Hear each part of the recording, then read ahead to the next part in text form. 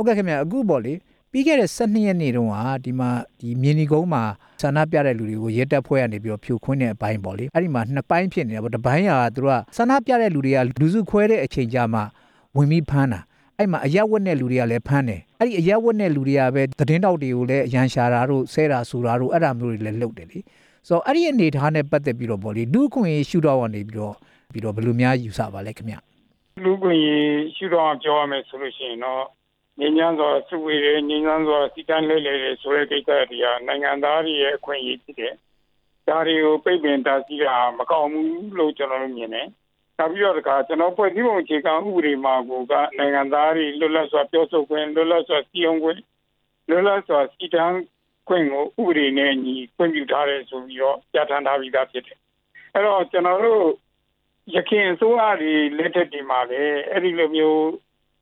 းဒီတန်းလဲလေမယ်ဆိုလို့ရှိရင်ကန့်ကွက်ခဲ့တာတွေရှိတယ်ဒါကြောင့်ဒီတန်းလဲလေကိုခွင့်ပြုမိတ်မတောင်းမနဲ့လုံးကြတဲ့ပွဲတွေလည်းရှိပါတယ်အဲ့တော့ငြိမ်းချမ်းရေးအတွက်လုပ်တဲ့ပွဲနဲ့ပတ်သက်ရင်တော့ရခိုင်အစိုးရလက်ထက်မှာနော်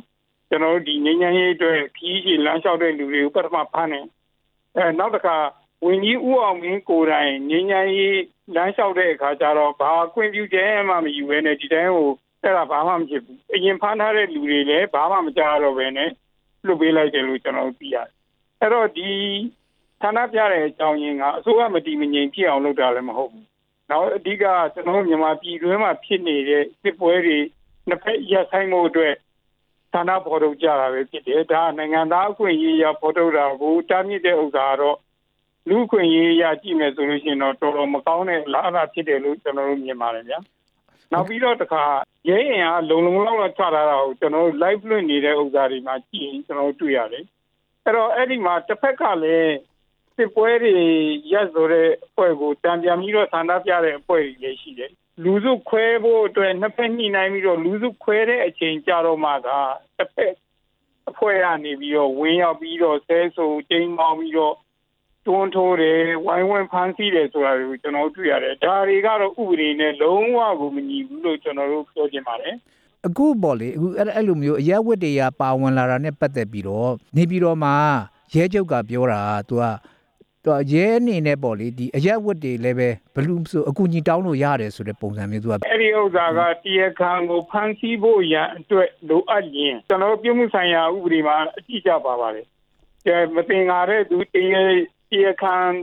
ံထွက်ပြေးမယ်လို့ယုံကြည်ရရင်ပတ်ဝန်းကျင်ကအကူအညီကိုတောင်းခံပြီးတော့အားနိုင်တယ်ဆိုတဲ့ကိစ္စဖြစ်ပါတယ်အခုကရဲရင်အားအလုံလောက်ရှိတယ်ရဲရင်အားမလုံလောက်တာမဟုတ်ဘူးနော်များတော့များနေသေးတယ်ဟိုဘက်ထိပ်ဒီဘက်ထိပ်ပိတ်ပြီးတော့မှဌာနထော်ထုတ်တဲ့လူတွေထွက်လို့မရအောင်ပိတ်ထားတာအဲ့ဒီလောက်ထိရဲရင်အားများနေတဲ့ဥစ္စာကိုဘာအရက်သားမှဝင်ပြီးတော့အကူအညီတောင်းရလည်းမလို့ဖမ်းရရှိရင်သူတို့ကိုယ်တိုင်ဖမ်းလို့ရပါတယ်ဥပဒေအရပြဋ္ဌာန်းထားတာမှန်တယ်တရားခံ